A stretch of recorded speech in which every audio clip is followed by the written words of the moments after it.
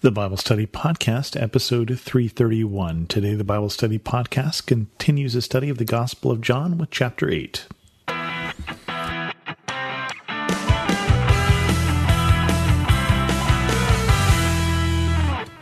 Welcome to the Bible Study Podcast. I'm your host, Chris Christensen.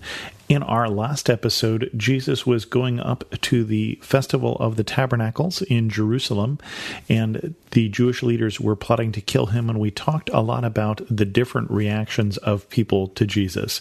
We're continuing on with that story, and I wanted you to know that because we sort of start in the middle of a thought here in John 8, and John 8 starts this way. But Jesus went to the Mount of Olives. At dawn he appeared again in the temple courts where all the people gathered around him, and he sat down to teach them. The teachers of the law and the Pharisees brought in a woman caught in adultery.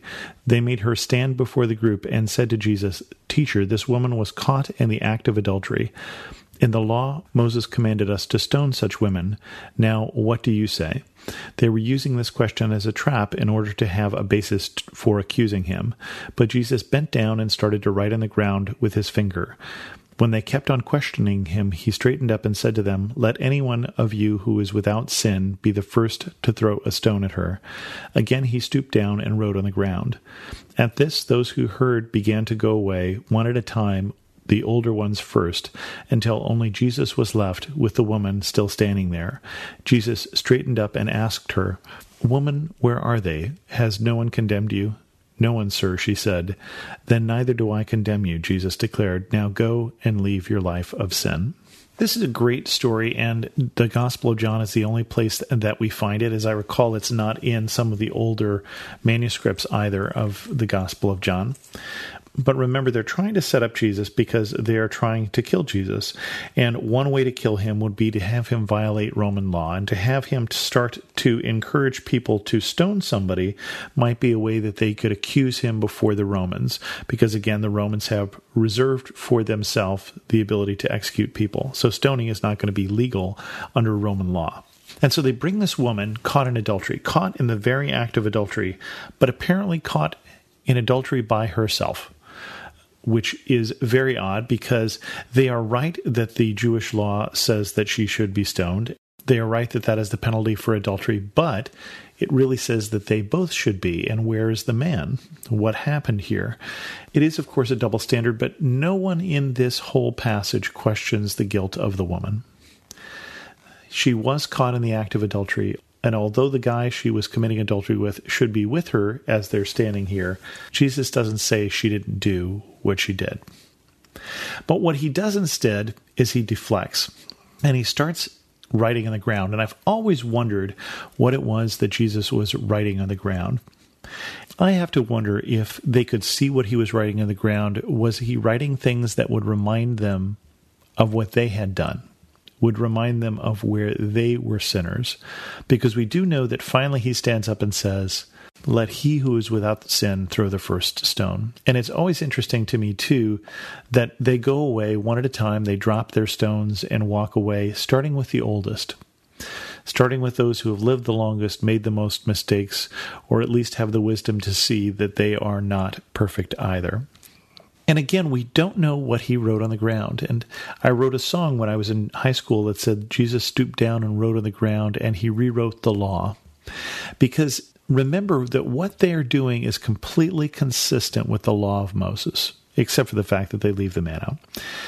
And what Jesus is doing is he is not being inconsistent with the law, is he's going one step further that says, okay, she does deserve this penalty, but do you deserve to be her judge?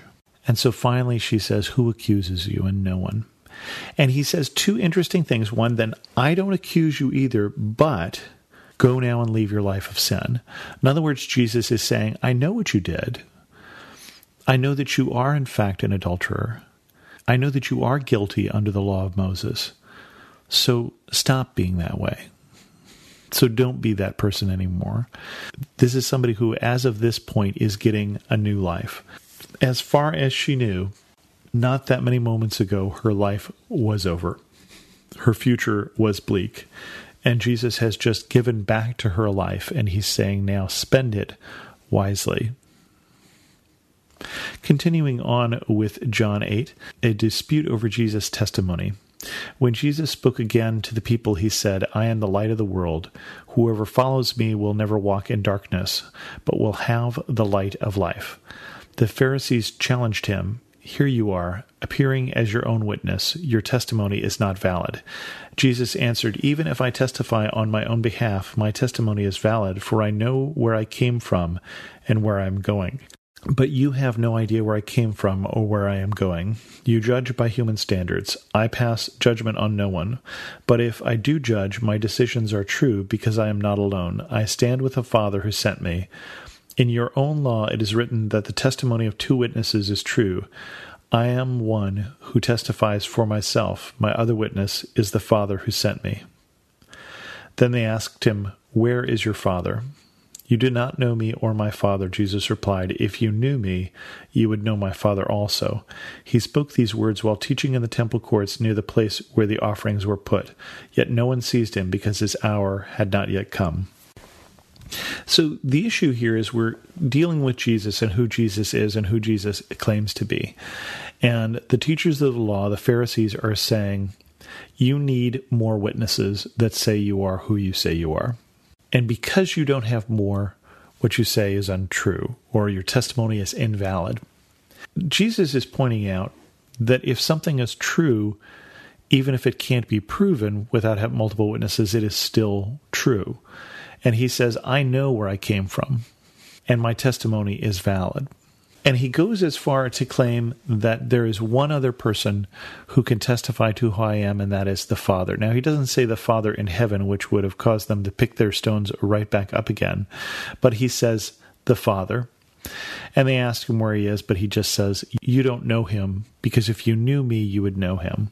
It's an interesting section here, and it comes right after Jesus says, I am the light of the world. Whoever follows me will never walk in darkness, but will have the light of life. There is a lot of darkness in this passage. There's a lot of not seeing what's right in front of you. It's easy for us as we look back to say, how can people not have recognized Jesus? And yet, if Jesus came and did what he did for them, our natural reaction would be suspicion. Our natural reaction would be skepticism. So it's easy for us to condemn them, just as it was easy for them to condemn the woman they found in the previous section. And I think we should be careful when we do that, because we try at that point to make this an issue that is of that time and of that place. What does Jesus mean that he is the light of the world? Light is a symbol in the Bible for good, and light is also a symbol for knowledge and truth. I think, though, probably what would make more sense is for us to think about this a little less symbolically and a little more practically. We're talking about cities that have no street lights. We're talking about a place that when you go out at dark, even in the middle of the city, it's very dark. And when Jesus is the light of the world, I think we should think of him as one who can light our path, one who can get us where we need to go when all around is dark. And I think we need to see that following Jesus is sometimes following that one who has the light through the place that is full of darkness. There are many things in this life that are unclear. There are things in my faith that are unclear, and there are things in the Bible that are unclear. But who Jesus is, the Son of God who came to save us, is clear. We can reject that or we can accept it. It's not something that he left a lot of room for us to debate whether he meant it. And I think the challenge for us this week is to take him at his word and follow. With that, we will end this episode of the Bible Study Podcast. If you have any questions, feel free to send an email to host@thebiblestudypodcast.com. You can also follow me on Twitter at Chris2X, or leave a comment on this episode at thebiblestudypodcast.com. As always, thanks so much for listening.